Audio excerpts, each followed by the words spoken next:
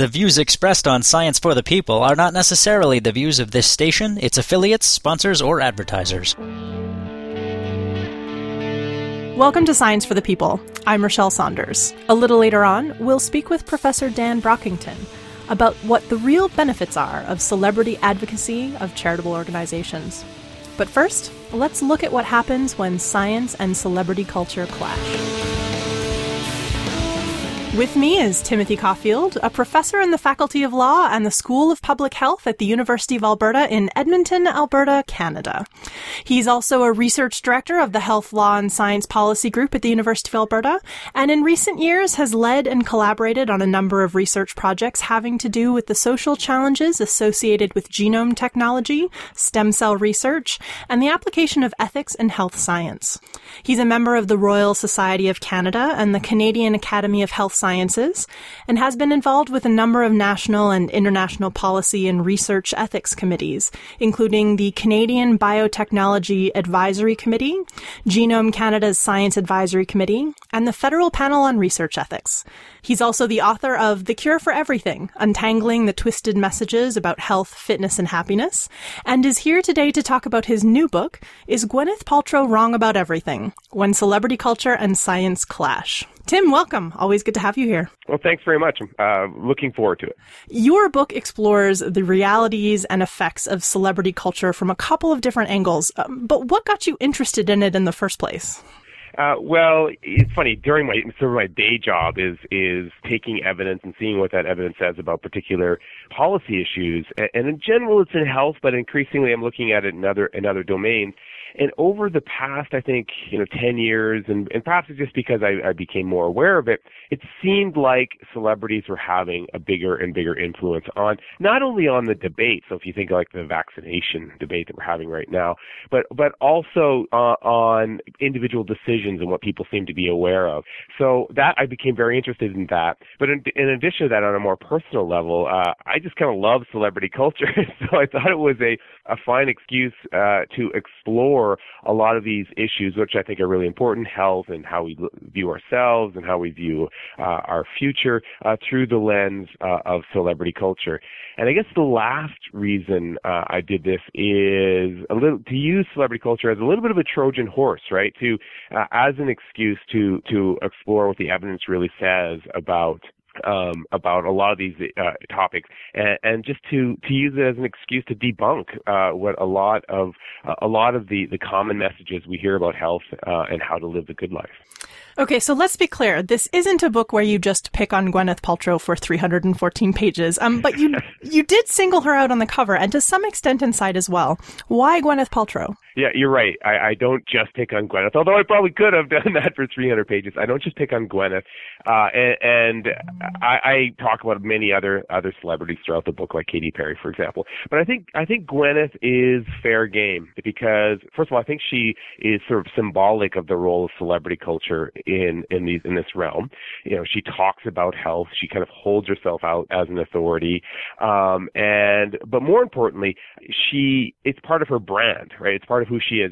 So you have a lot of celebrities that just talk sort of incidentally about what they eat and their diet and their exercise routine, and that has an influence too. But it's not really part of their business plan, so to speak. With Gwyneth, it really is. I mean, she has this company Goop, and she really speaks like she's an authority, and she is clearly trying to influence people. So I think it's fair game to hold her to a standard, and I think that standard should be science. So are we more or less engaged with celebrity culture now than perhaps we used to be? So I argue in the book that we are more engaged in celebrity culture. And, as you can imagine, when I told people about this book, a lot of people said, oh, what a great idea. That sounds fun. But, I'm not influenced by celebrity culture. And I think one of the points I try to make is we're all influenced by it because it is our culture now. It is our culture. Celebrity culture is the dominant culture. And we can't help but be influenced by it, even if we don't realize that we are. And so I try to make that argument in the early stages of the book. But in addition to that, there's just no doubt that celebrity culture is not only is it everywhere now, and much more so than it was in the past, there are things like social media have, kicked up the influence. There's some interesting research that suggests that, social media, things like Twitter, allow celebrities to have this kind of parasocial relationship with individuals, and that increases the influence that celebrities may have, be it in the context of diet or exercise or even just what their life is like and, how we should live the good life. So, yeah, I think celebrity culture is having more influence now than it ever has, and there are a number of interesting reasons why that is the case. What kind of reasons are there? Well, there's been some fun speculation, and again, this is speculation, that we may even be evolutionarily predisposed to follow celebrities. And it's hard to test this empirically, but I find it a fascinating idea. So it's been suggested that throughout most of human history, there was an evolutionary advantage to following people who have prestige, because those individuals with prestige, perhaps they had skills that were beneficial to survival. So they're good hunters or something like that. And so if you look to them and learn quickly from them, that was to your advantage. And the idea is that we have remnants of that kind of evolutionary predisposition with us still, even though it doesn't, following Kim Kardashian doesn't give you any kind of evolutionary advantage, but we still have that tendency to follow those individuals, or at least to notice them. In addition to that, there's interesting research on how we compare ourselves to others.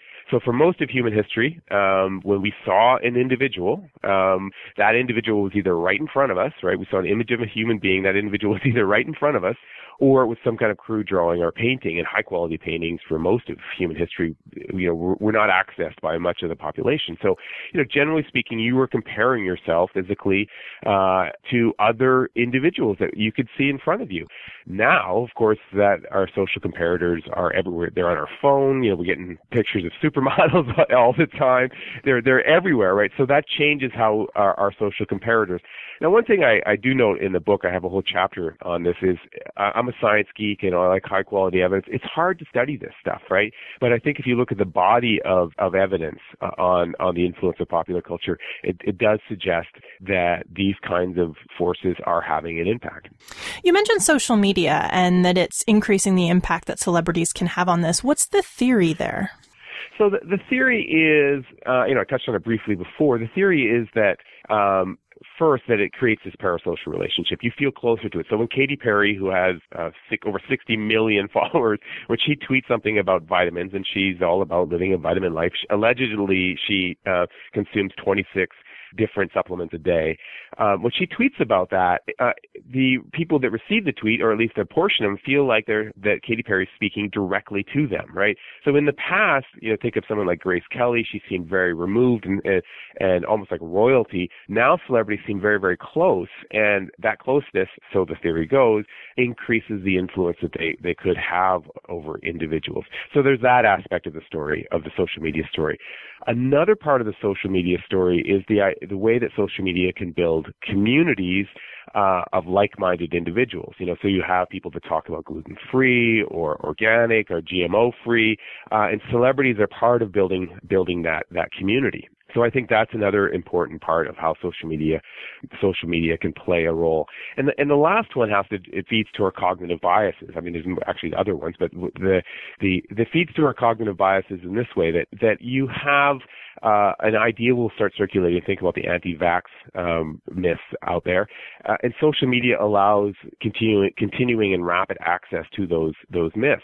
So it's this confirmation bias. So if you believe that one of the vaccination myths, you have easy access to information that'll confirm that myth, and also access to a community that will agree with you. That's sort of heightening the power of the myth and allowing that myth to go on. Cass Sunstein has called it the availability cascade, and I think social media and celebrities really kind of emphasize that or accelerate the availability cascade. You're listening to Science for the People.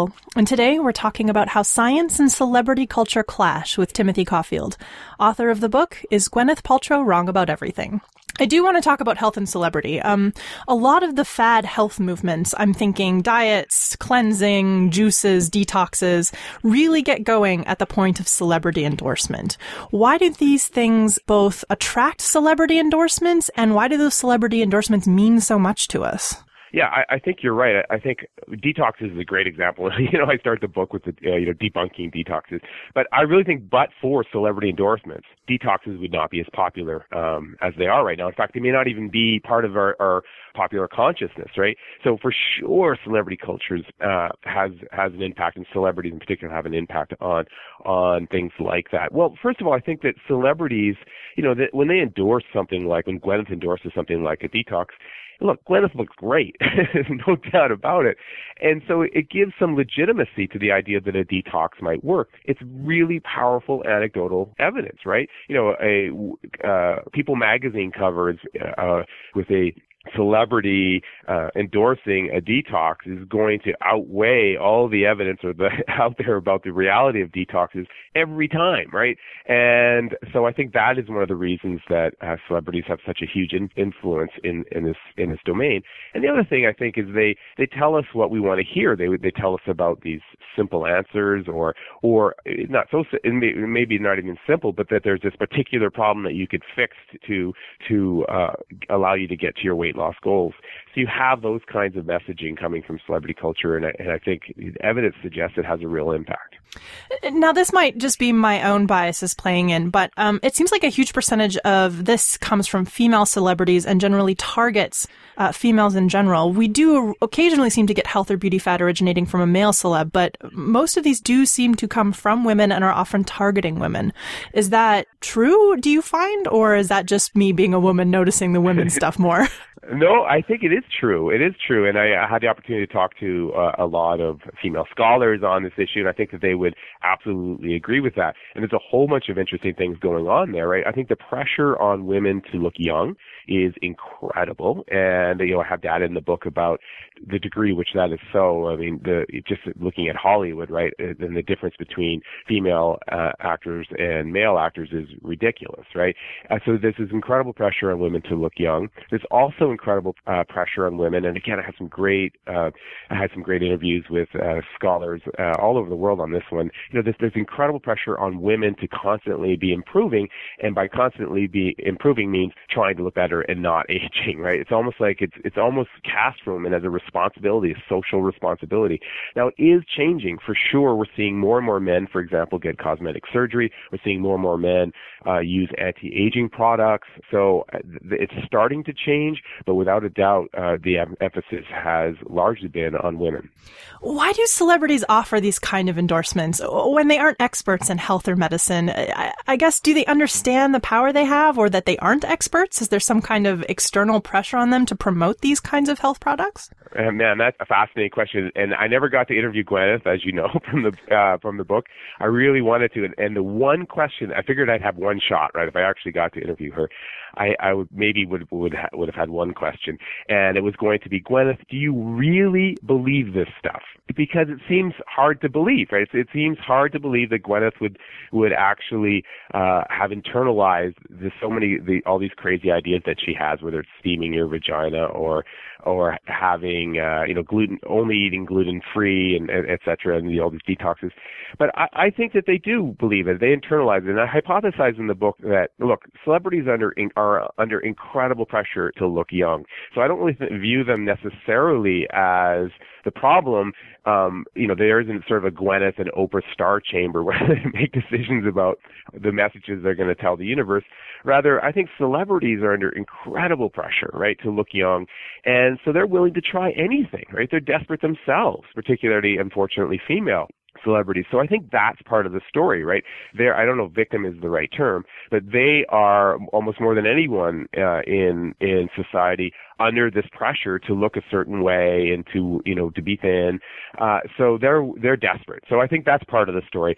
But in addition to that, I think it becomes a business too. And for Gwyneth, I think that's part of it, right? It makes business sense. They recognize that they are a brand. Celebrities are brands. Whether you're talking about Katy Perry or Jessica Alba or Gwyneth, it's a way to make money. And then when that happens, it takes on a whole other dimension, right? You mentioned the business there, and that just completely reminded me of someone like Dr. Oz, whose fame seems to have come in part because of taking advantage of a business strategy of promoting things like cleanses and miracle pills and that kind of stuff. Oh, yeah. I mean, Dr. Oz drives me nuts. He drives me nuts. I'm sure you're aware of the interesting study that came out of the University of Alberta that looked at the percentage of recommendations that Dr. Oz makes, what percentage is actually accurate, right?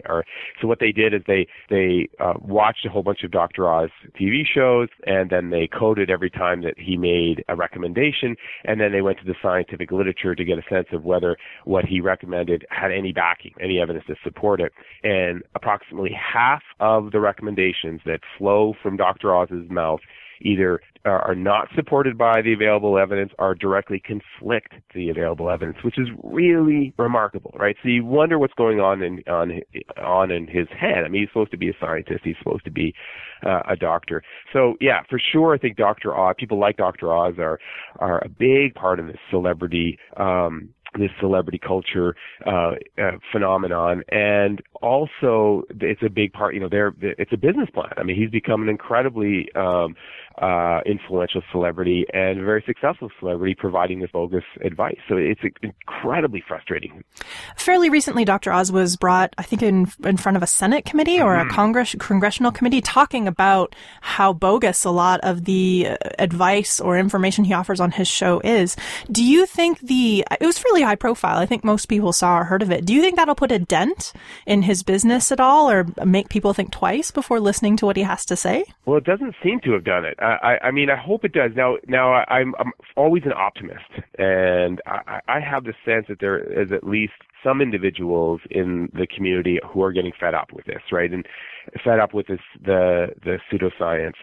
But the other view is that there's a polarization happening where you have people that listen to shows like yours, right, like this one, and then the other individuals that are just so distrustful of traditional sources of science. They're gravitating towards these alternate views, and people like Dr. Oz speak to them. And so I think that even though Dr. Oz has been chastised by the Senate in the United States, people still turn to him because they think that he provides an alternate view of science, an alternate view of health. And his view is as valid as anyone's view in their mind. So why not listen to him? I can't trust you, Big Pharma. I can't trust you, doctor. I can't trust you, scientist who works at the big university. Why not trust Gwyneth? Why not trust Dr. Oz? From the standpoint of the debunking work you do in the book, which is plentiful and quite fascinating and also sometimes very funny, how much of that will be news to people, do you think? And how much do we kind of already really know deep inside, even though our actions and our purchases may not show that? That's also a really interesting question, and I think that it's there's going to be some people in the audience who read the book, and I've heard from them who were surprised by almost all of it, which I find amazing because I follow the literature so closely. But I think that it's going to fall on a continuum, right? Where a lot of people think, well, I knew that, but I didn't know this other thing. Like for example, the 8 glasses of water today. You wouldn't believe how many people are surprised that that's a myth, right?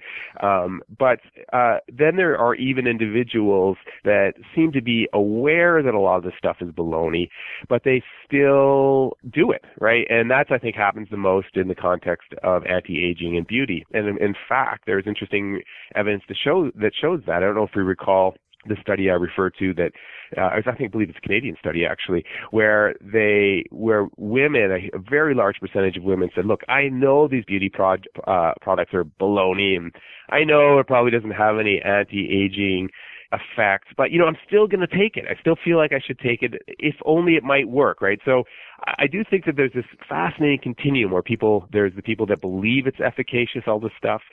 There's the people that are, sort of open to the idea that it might work, but maybe suspicious it doesn't. And then there are even the ones that think it doesn't work or are almost certain it doesn't work, but still feel they should use it. And that latter group, I think, is compelled by the forces that we just talked about. There's so much pressure on all of us, mostly women, to look a certain way, to be constantly improving, and by that I mean looking a certain way, that they feel that they should still do it. It's almost like a duty to try to continue to look young and to continue to try to look beautiful. This is Science for the People, and today we have law and public health professor Timothy Caulfield on the show. We're discussing his new book, Is Gwyneth Paltrow Wrong About Everything? When Celebrity Culture and Science Clash. If you read a lot of science and health news, which I think you probably do and I know I do, I notice there's as much talk about how evidence is mounting that substantial sustained weight loss is nigh on impossible. And yet from other corners, we're always reading about the latest miracle something or other, or what diet worked great for what celebrity. That's a pretty conflicting set of messages. Yeah, I'm fascinated by that conflict. In fact, sometimes, I've been in the media and I've mentioned what the data says. And the data says is, there's a study that came out very recently that found something like a depressing number, like 1% of individuals can maintain weight loss. And I don't know if I believe that data, but look, the bottom line is it's really, really hard to take the weight off and to keep it off. And it's the keeping it off part that's the toughest part of the equation. People can lose weight, but maintaining that weight loss long term is incredibly difficult. So the conflict in that message is fascinating, and I almost think that public health officials, there's a reluctance, I think, to let that message get out there because it's so grim. But I do think, again, trying to be optimistic that the sustained weight loss is possible, but what it requires is significant, sustained lifestyle change. And the messaging that we hear from celebrity culture is the exact opposite, right? It's about short-term goals and it's about aesthetics. And I think that also hurts the ability of the population to lose weight. When this is the message, you should go on these, take these drastic strategies, and you should do it primarily for your looks, and you should do it primarily for this near future goal. And the other message, of course, is that you can look great in a bikini when we need to have more realistic goals about, our weight loss and weight maintenance. So I think that celebrity culture is part of that disconnect, and a really unfortunate part of it. It seems kind of like a losing battle for science on this front because the science is kind of demoralizing, whereas celebrity messaging offers you something that you feel like might be attainable. If I can't lose weight forever, maybe I can lose weight for my wedding. Yeah, that's an excellent point. And as you know, I went on a cleanse, right? I went on Gwyneth's cleanse, and I lost 9 pounds in 3 weeks. And so if my goal was to look good on the red carpet in 3 weeks, I don't know how good I looked, but if your goal is to lose weight, then here's this strategy that'll get you there. Of course, all it is a crash diet. It's just not eating very many calories for a particular period of time. But again, as I said, the weight's going to come back on, and in fact, it's not a healthy way to try to lose weight.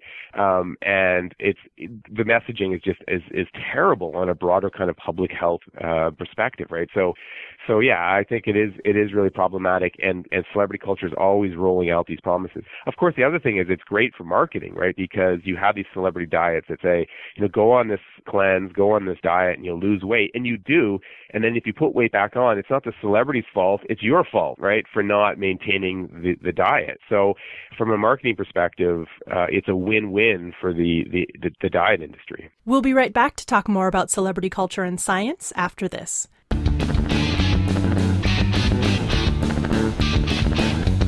Science for the People is a weekly radio show exploring everyday life from a scientific perspective. To find out where Science for the People airs near you, or to listen to past episodes, check out our website at scienceforthepeople.ca. You'll also find links to connect with us on Facebook, Twitter, and Google+, or to subscribe to the podcast in iTunes. And now, back to the show. You're listening to Science for the People, and we're here with Timothy Caulfield talking about celebrity culture, its impact on health and science, and the book is Gwyneth Paltrow Wrong About Everything, When Celebrity Culture and Science Clash. You cover a bunch of beauty myths. The beauty industry I always find fascinating, and we've done a couple of shows on this, but they always use this sort of science-y terminology that suggests we have long ago cracked the secret to staying young forever. But how much actual evidence in there that these products work at all? I agree with you. I love the terminology in the beauty industry, right? It's like revitalize and rejuvenate. I mean, I have this list of all these terms that you hear, and they're kind of sciencey sounding, so they give it a little bit of veneer of legitimacy. One of the biggest surprises researching this book, and I like to think I'm good at finding studies, is the profound lack of evidence for all these anti-aging beauty products. It really is amazing. I call it the BEEB. I don't know if you remember that in the book, the beauty industry efficacy bias. There's everything is on the side of trying to portray this stuff as being efficacious. But look, most of the research, when it is done by the industry, right? There are magazines and marketing forces that help spread that message. There is a receptive audience that desperately wants it to work. Right? There's nothing on the other side of the equation, right, to sort of balance out the promises made by the beauty industry. There really is very, very little independent science, good independent science on this stuff. I was amazed at the lack of evidence. I'm sure you found the same thing in your own investigations. There really is so little to support all of the crazy things we do to try to look young. One of the most surprising things, actually, because I knew a little bit about the dearth of evidence in the beauty industry, was that you actually found some things that have some evidence behind them from the standpoint of quote-unquote anti-aging, but they aren't found in a bottle or a container. Yeah, that's right. One of the messages I heard over and over again from whether it was just in the literature or the experts that I talked to, and that's the other interesting thing, of course, in this realm. It's hard to find an independent expert. A lot of the people are dermatologists that are part of the industry, and I'm not saying they're knowingly biased, but you know what the data says about the influences of industry in that context. So, but finding a researcher that is truly independent from industry in this realm is tough. But one of the messages I heard over and over again was, if it's over the counter, even if it has an active agent in it that may work, it's not going to be at a strength that is going to have an effect, or the compound might not even be stable in that over-the-counter product. So if it's over-the-counter, the chances of it having some kind of biological impact on your skin is slim. I think that's fair to say. But there are things that seem to work, and but they have to be pretty drastic. They have to generally be done in a clinic. I joke in the book, I don't like, I'm sad that we live in a world where these things remain important, but there are things that work. Celebrities don't just keep to the spheres of diet and beauty. We've talked about vaccine myths promoted by Jenny McCarthy before on this show, and there are also personal medical decisions made by celebrities that can sometimes snowball. I'm thinking specifically about Angelina Jolie's preventative mastectomies. So when I give talks on influence of celebrity culture, and often I'm emphasizing sort of the downside of it, right? The damage that it can do. Someone will bring up Angela Jolie. Well, in fact, we actually did a study on Angela Jolie. That was something that we analyzed how the media portrayed her decision to get a double mastectomy and to get genetic testing. And for me, that situation or that case is a really good example of how complex the influence actually is.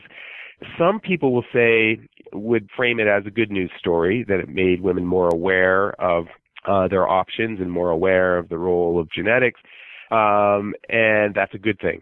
But there have been studies that suggest that there are also some downsides, right? And those downsides are, is it causing women to have too much anxiety about breast cancer? As you probably know, women greatly overestimate their risk of breast cancer.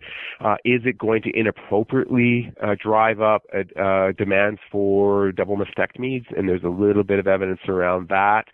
Is it going to inappropriately drive up requests for genetic testing for risk groups that don't necessarily need it?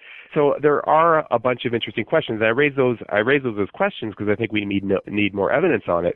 But I think the Jolie story is a great example of the force of celebrity culture, but also the complexity of the influence it can have in our society. Speaking of complexity in celebrity culture, cosmetic surgery is often linked to a rise in celebrity culture, especially among women. What did your research find on this topic? Yeah, you're right. And I had this very odd exchange with Pamela Anderson. I don't know if you remember that from the book. I do. Because for sure, I mean, it's one of the best examples, I think, of the influence of celebrity culture, because some of the decisions that people have made, or the trends, we'll call it these trends, would not exist but for celebrity culture. And these are not trivial life decisions, right? You are making a decision to alter your body. You're making a decision to involve a healthcare professional who's regulated. And you are making a decision to change your body in a way that is difficult, to alter, to go back if you decide you've made a mistake, right? So for sure, lots of evidence, breast augmentation, the studies that show how closely that maps onto celebrity culture. There's been other studies that have shown that people have who are interested in celebrity culture and follow celebrity culture are more likely to get cosmetic surgery. Now, of course, there's a causation problem there, but still interesting data, right? And there are lots of examples of cosmetic procedures that would not exist but for celebrity culture. And I'm thinking of, I interviewed the porn stars and, the vagina surgeries that are now becoming very popular, that would not exist but for, the porn industry and images that we're seeing from the porn industry. How else would that fad exist? The other one I think is fascinating is the arm reductions that people get, having skinny arms, and people who admire Jennifer Aniston's arms, for example, Michelle Obama's arms, for example, are compelled to get this arm surgery, which is one of the fastest growing forms of plastic surgery. So lots and lots of evidence demonstrates the influence of celebrity culture in this realm. Going for surgery is pretty extreme. Do we have any idea what the long-term effects are for people who opt in for plastic surgery for purely cosmetic reasons? So, yeah, and of course, in the book I talk about, look, a lot of people get plastic surgery. They're making very informed decisions for, that's best for them, right? So I'm not saying that all plastic or cosmetic surgery is inappropriate, on the contrary, rather mapping its sort of influence more broadly on society. But there is a lot of interesting studies that show that people are often quite satisfied with the decision to get plastic surgery or cosmetic surgery.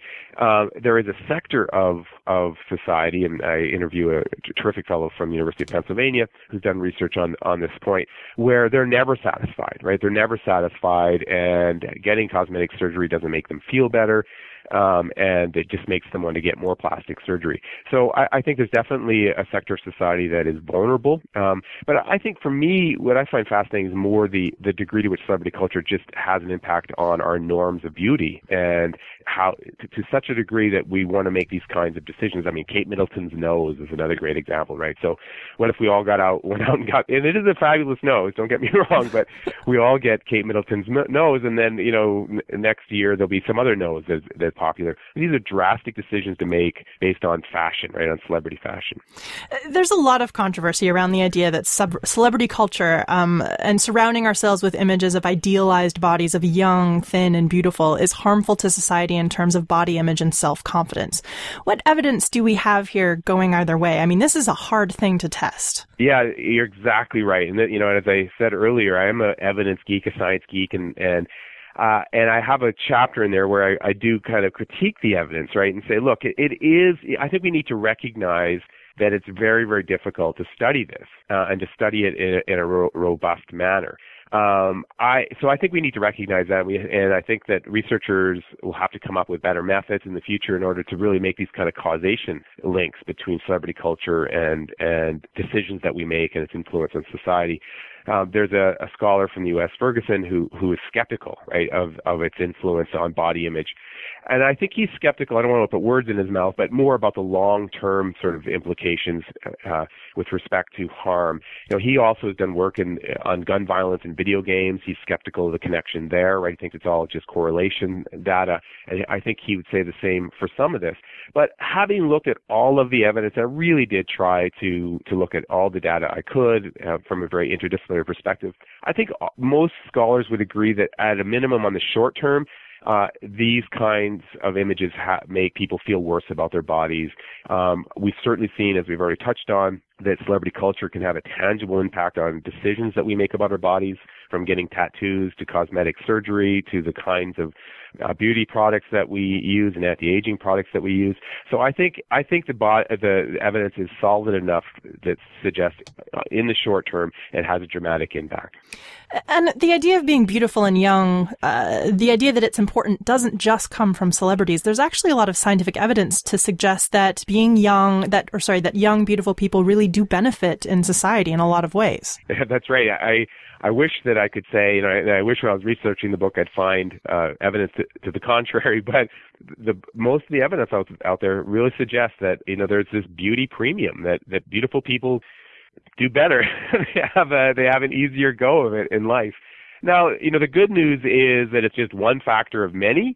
But when you look at, big data sets, people that are more attractive, they make more money, they're perceived as being nicer and more moral, all of these kinds of advantages accrue to people that are better looking. So that's unfortunate, of course, but it does emphasize, it does sort of we have sympathy for people that are trying to look more beautiful, because it clearly does have those individuals clearly do have an advantage. Yeah, it's hard to sort of harp on people and say it's not worth it when there is some data to say that in some cases it might actually be worth it. That's true, but as you know from the book, it's hard to spend money. There's some studies have shown that is the money that you're going to spend on cosmetic surgery, for example, worth it with respect to income and the advantages that you're going to get? Well, there's really interesting data that shows that getting cosmetic surgery isn't necessarily going to make you look more attractive to other people, and also you may not get back the money that you invested in the plastic surgery. So these are these sort of economic analysis that really try to say, is it yeah, beauty has an impact, but is it such an impact that it's worth investing in cosmetic surgery? And they at least raise the question that perhaps not. I will say that I am a big enough nerd that I loved that part of your book where it actually went into the in-depth analysis on is it worth it? That was fascinating. Yeah, it is fascinating. And I love it when they do those sort of big studies. And it's sort of like that Freakonomics analysis, right, where you get a kind of a counterintuitive conclusion. In your book, you don't just debunk ideas that surround health and beauty that come from or are boosted by celebrity culture. You also look at the idea of celebrity culture itself, both how it's portrayed, how it's idealized, and whether the outside view matches with the reality of being a celebrity. Why did you want to look into this? Yeah, and I actually think that's the bigger part of the story, actually. I kind of tried to start smaller, right, these sort of individual health decisions that we make, and then expand towards the impact on our society more broadly. And I really think it has a profound impact. Look, if you believe the research, and again, it's hard to study this stuff, kids want to be a celebrity now more than ever. Their career goals are to be a celebrity, to be a famous singer, to be a famous sports star. And in addition to that, the celebrity life, the how celebrities are portrayed, and the advantages of being a celebrity are viewed as the desirable goal. They're viewed as the pot of gold at the end of the rainbow that we should all be striving to achieve. And I make this rough correlation, and I admit that it is only correlation, but between countries that have very low social mobility, United States, for example, the UK, compared to countries that have high social mobility. And the countries that have lower social mobility are more likely to embrace celebrity culture, and celebrity culture is huge. I mean, think of UK and the United States. And countries that have less social mobility or have more social mobility, celebrity culture does not seem to play as big a role. And the same kind of rough correlation, and I admit it's just correlation, exists with happiness, the happiness data that the UN produces. So I offer that more just as speculation and something to think about, because I do think that how celebrity culture is portrayed and the pushing of reaching for the stars and reaching for these kinds of goals kind of is damaging, because it pulls society away from the kinds of activities that really do enhance people's lives. We're talking about education and and enjoying activities for their inherent worth, as opposed to constantly striving for these completely imaginary careers. Do we have any idea what is causing this shift towards wanting fame specifically, rather than I want to be an actor or I want to be a musician? It seems to be I want to be a famous actor or I want to be a famous musician. Yeah, I did. Again, we can only speculate, and I had both people that were, actors and musicians speculated on this, and also had academics who've done a lot of work in this area speculate on this. And a lot of people think it's basically what I was referring to, that it's this dream idea that a way for social mobility to be portrayed, to happen in an almost magical manner, right? If I could become a celebrity, my problems will be solved, and I'll have all this money. And it's funny because, when I tried out for American Idol, I definitely heard that message from all the contestants that I talked to. And I really was surprised. I thought that almost all of the contestants would say, oh, I'm here on a lark. This is just having fun. This is a joke that I'm doing. Almost all of the people I spoke to said that they wanted to be, they wanted to be famous. It was going to be a way for them to make money. It was going to be a way for them to help their family. And so I think that really is part of the story. And when you have such low social mobility in most of the Western world, you could see why that would be appealing. You have a sort of dream-crushing chapter in your book.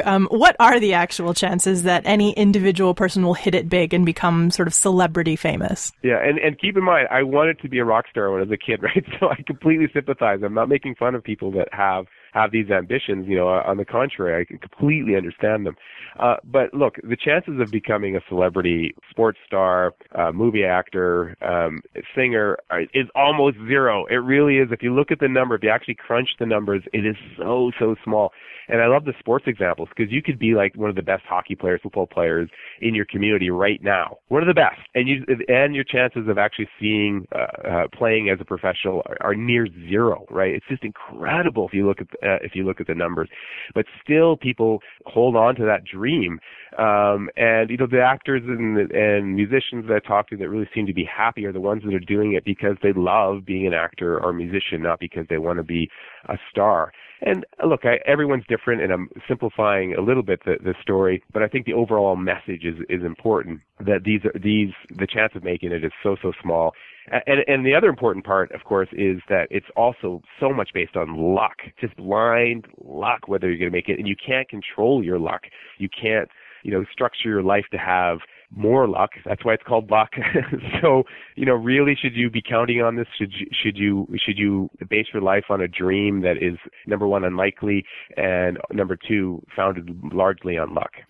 What I found really fascinating is the conversation around pro sports and getting famous through pro sports and sort of getting there in that field. I feel like in music and acting, there's a bit more of an understanding that it's really difficult and it takes more than talent and you got to be in the right place at the right time. But with pro sports, there's this idea that if you just work hard enough and train hard enough and have all the best equipment and you get sort of all of the early best starts from your parents, that you can really increase your chances at making it big in pro sports. But that turns out to not be the case. That's right, and I think you're right about actors and singers, particularly actors. I mean, there's so many people jokes about being an unemployed actor, right?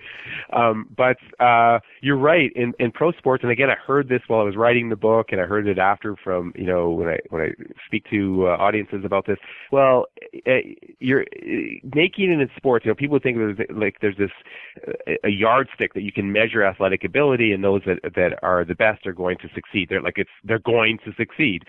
There are only a very few sports, and I use sprinting as an example, right, where you don't have sort of a subjective analysis or luck involved. But if you look at the data around the hockey draft, you look at the data around the draft for NFL quarterbacks, and you think about how much money is involved there and how much data they have to make these decisions, and they still can't make a decision. They still can't get it right. Really demonstrates how much luck is involved in making it as a pro athlete. And one of my favorite athletes in the world is Tom Brady, and he became a star quarterback because Drew Bledsoe got injured. Like, this guy got injured, and but for that, Tom Brady, who's largely often considered the greatest quarterback of all time, wouldn't even have been a starting quarterback. So much luck is involved, and so you really have just got to accept that and do things because you love it, not because you think you're going to be a star. People ask, what's the harm if you want to focus on your dream? If you want to be an actor, believe in yourself. What is the harm in that? Well, look, I joked. My son did call me a dream crusher, right? I do think there's harm in that if you're not going in with your eyes open and you're investing the family fortune, and there's some people who estimated, there was a book that came out of Canada where they estimated that some families spend as much as $300,000 on their kids' hockey in the belief that they have a shot at becoming a professional. If you're doing it for those reasons, I think that's a mistake, right? Because if you're investing, if you think this is a sensible way to invest money or to plan on your future, that is a mistake, because it clearly isn't that. But if you're doing it because you love it and this is how you want to invest and how you want to spend your time, that's different. And I also think that I heard this again from a lot of the artists, whether you're an actor or a musician. The irony is that they think it hurts your craft, right? You should be doing it because you love it, not because you want to be a star. And also, you don't enjoy. This is a horrible cliche, and here's I'm not a touchy-feely, new agey guy, but it's this whole thing about enjoying the journey. And if you are just so focused on this illusion of a goal, you're not going to enjoy the journey. I interviewed these parents that their kids wanted to be stars, and it was heartbreaking, right? There were families from lower socioeconomic communities.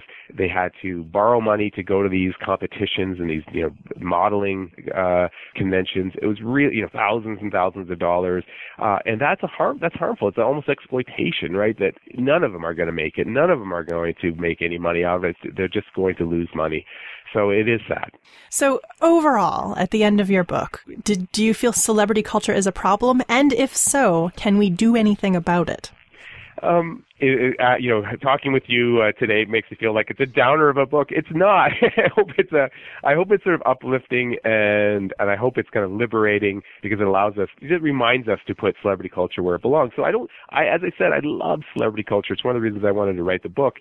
And I think we just have to remind ourselves of the appropriate place to put celebrity culture in our lives, and that is as a source of fun, as a distraction, and even as a source of great art. So I think that is celebrity culture a problem? Yes, it is, the way the influence it's having right now, but it's not going away. It's not going away. So I think we need to recognize the influence it's having and try to put it in its proper place. So it's not so much the celebrity culture itself that is problematic, it's more our response to it over the last decade or so that has become more of a problem. Yeah, I think so. And the other thing, and this goes to scientists and researchers, I do think we need to recognize it's not going away. Social media is not going away. I do think we need to become part of the conversation more. It's one of the reasons I wanted to write the book, right? I think that we need to get out there and inject good science into the conversation, and inject discussions about the scientific method into the conversation, to be on social media. Because if we're not there, then the only voices that are going to be there are the celebrity voices, are the Dr. Oz's and the Gwyneths of the world. So I hope that the scientific community really becomes part of the discussion, becomes part of the popular culture discussion, because I think that's the only way that we can balance some of the noise, all the noise that we hear from celebrity culture. There are a few scientists out there who have attained that mythical celebrity status. Do you think that's a good thing? I do think it's a good thing, and I get frustrated, and I think it's changed. I think it's shifted. The Carl Sagan effect, right? He was doing great science right up till his death, right? He was a wonderful voice for science. He was a wonderful voice for skepticism. And I think that some people maybe took him less seriously as a scientist, and that's not fair. I don't think so. I think it's fantastic when you have these scientists that get a high profile. I wish there were more and more of them. Researchers that had a high profile. Stephen Hawking, he could go on and on, right? And I think that's a wonderful trend. And I do think that universities are starting to recognize the importance of that more and more. And even within disciplines, I don't think people look down on scholars that do popular TV shows or write for the popular press as much as they did in the past, because I really think it's good to have scientists that do both, right? To keep that their feet in the real, one foot in the real science and doing the work, and then one foot in popular culture. I think that's a great trend. Tim, thanks so much for being here. It's a really fascinating book. Well, thanks so much. I really appreciate the opportunity. If you want to learn more about Timothy Caulfield or his book, we've included several links to get you started in the show notes for this episode on our website at scienceforthepeople.ca.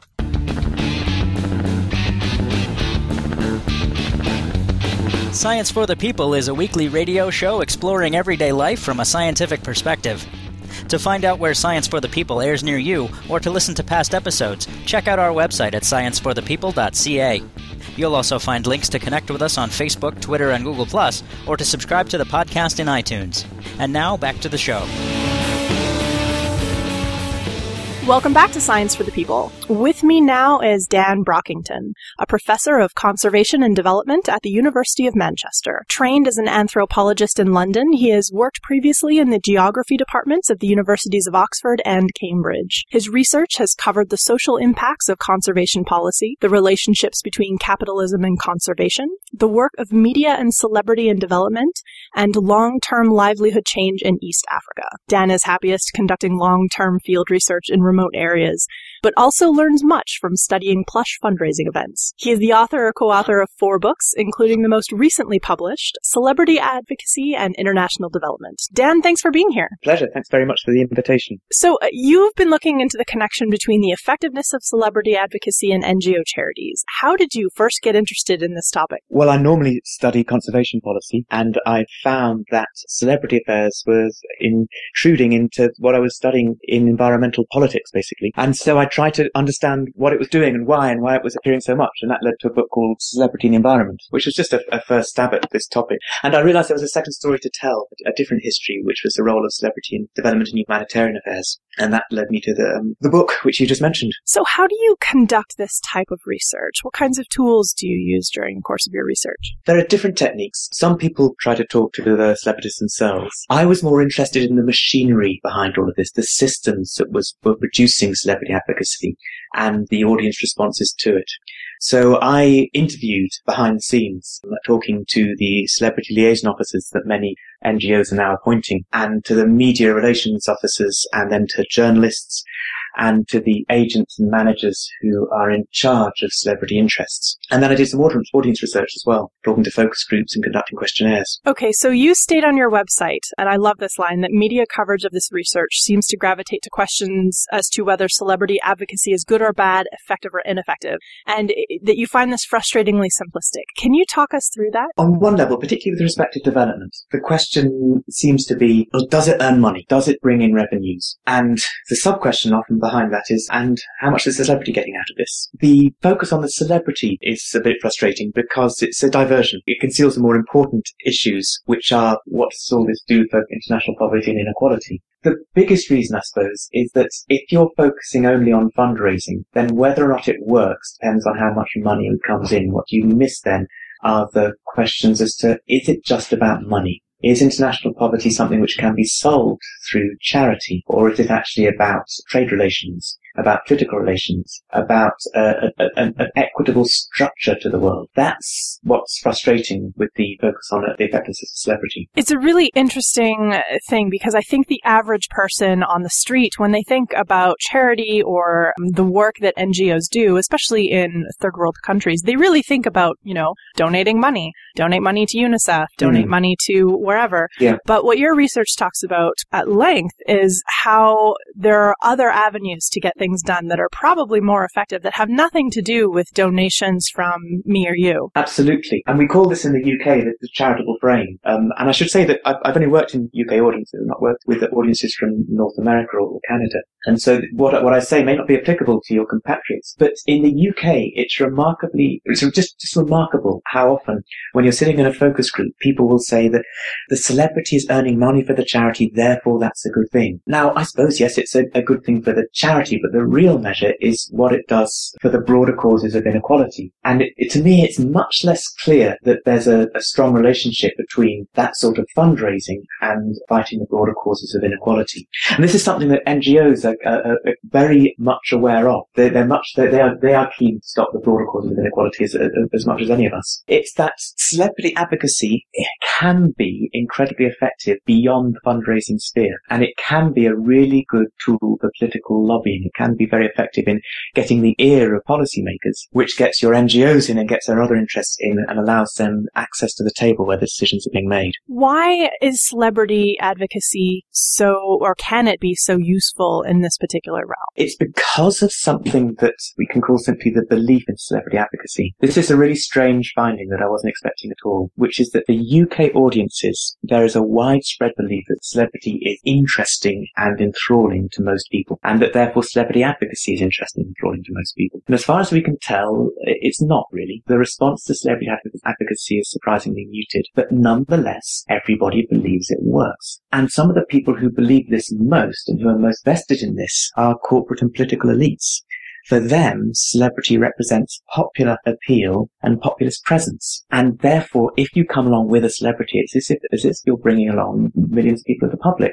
whether or not you are, and therefore you will get access. It's a really interesting paradox, the idea of celebrity advocacy, both what people think it does well versus what it's actually doing well. How aware are the NGOs of this dichotomy? Now, this is really interesting. The celebrity liaison officers are thoroughly aware of the limitations and care with which you have to deal with celebrity advocacy. So they were the people who were telling me over and over again, you cannot just add celebrity to some media event and expect that to work. That simply doesn't happen. Celebrity doesn't have a magical star factor which brings everyone's attention and makes something which doesn't work as a story fit together. That's not how to use celebrity. Rather, you have to have something which works in its own way, which is a really good story, a really good media event, a really good campaign, a really good catchline, a really good way of bringing people in. And then if you have the celebrity in a way which is consistent with all the brands and all the messages, then it will have effect. And so they spend a huge amount of their time effectively disciplining other members in their organization to get them to learn how to work with celebrity.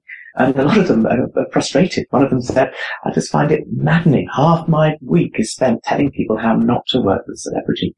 So the answer to your question is that some of them get it and others don't and are learning. One of the interesting things that was in your research is that the real peak of celebrity advocacy, which we think of as being right now, might actually have occurred in the Victorian era, which compared to the amount of celebrity advocacy we see today, that surprises me. Celebrity advocacy today is thoroughly systematized and organized, and so you would expect about 80-90% of public figures to have charities which they support. But first of all, we have to be generous historically with when we take celebrity to begin, and the historians are pushing this right back to the 14th century saints these days, but slightly more credibly back to the beginning of the 1800s, when you've got figures like Lord Byron appearing. But it struck me, and I'm not a historian, but it struck me that in the Victorian times, one of the main engines of fame was doing what was thought to be good works at the time, whether this was exploring Africa under the excuse of trying to end slavery, whether it was working, whether it was setting up children's homes like Dr. Nardo. All these good causes were a powerful engine of fame itself. And some of the greatest household names were household names because of the good works they were thought to have done. That's really interesting. There's definitely a connection in the Victorian age between celebrity and that sort of charity work. But in modern times, it seems to be kind of the opposite. Charities are using celebrities to kind of better their ability to do their job. Yes, they're working with them, and they're working with them quite closely and now quite professionally. And that's why we have celebrity liaison officers, because you need somebody to manage and handle that relationship. It's a mutual thing, and by that, you have to be careful with this, because no celebrity that I'm heard of has ever been paid for their work. I've only know of 4 instances of that occurring across decades of activity with thousands of organizations. So there isn't any financial transaction. But nonetheless, it is an important element of the public appearance of a celebrity. And that's why it's very carefully managed by agents and PR people and managers. So it is something which contributes to the general appearance of the celebrity in public. Are there instances where having a celebrity advocate does more harm than good to an NGO? There are well-known cases where organizations like Oxfam, for example, have had to suspend or break with their relationships with particular public figures. The most recent one in the Oxfam case was Scarlett Johansson, who had a contract with I think it's the cosmetics firm, which was making some of its cosmetics in the occupied territories of the West Bank.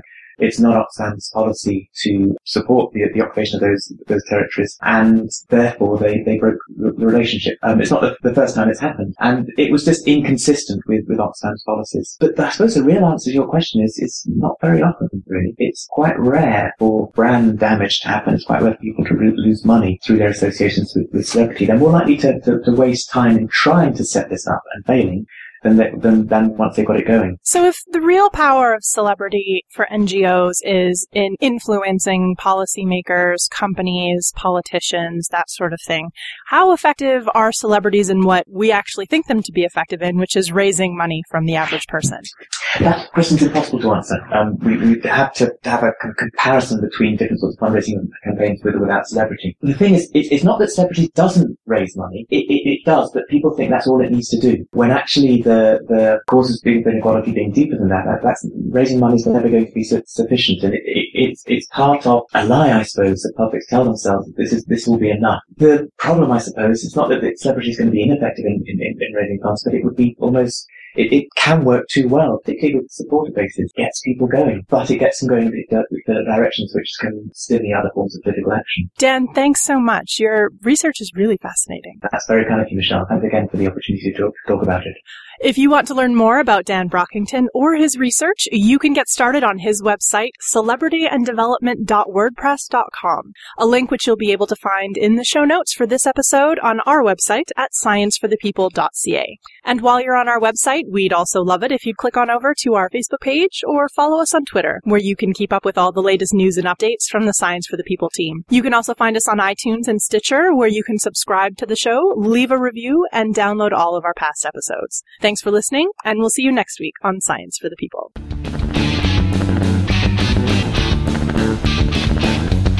Science for the People is recorded in Edmonton, Alberta. The show is produced by Rochelle Saunders. Ryan Bromsgrove is our promotions manager. Our social media manager is Chelsea Butler. K.O. Myers updates our website. Helen Quivalon is our publishing liaison. Ed Haynes is our guest coordinator. We get research help from Josh Witten. The show is edited by K.O. Myers and Ryan Bromsgrove. Our theme song was written and recorded by Fractal Pattern, and its title is Binary Consequence. The show is hosted by Rochelle Saunders, Marie Claire Shanahan, and me, Desiree Schell.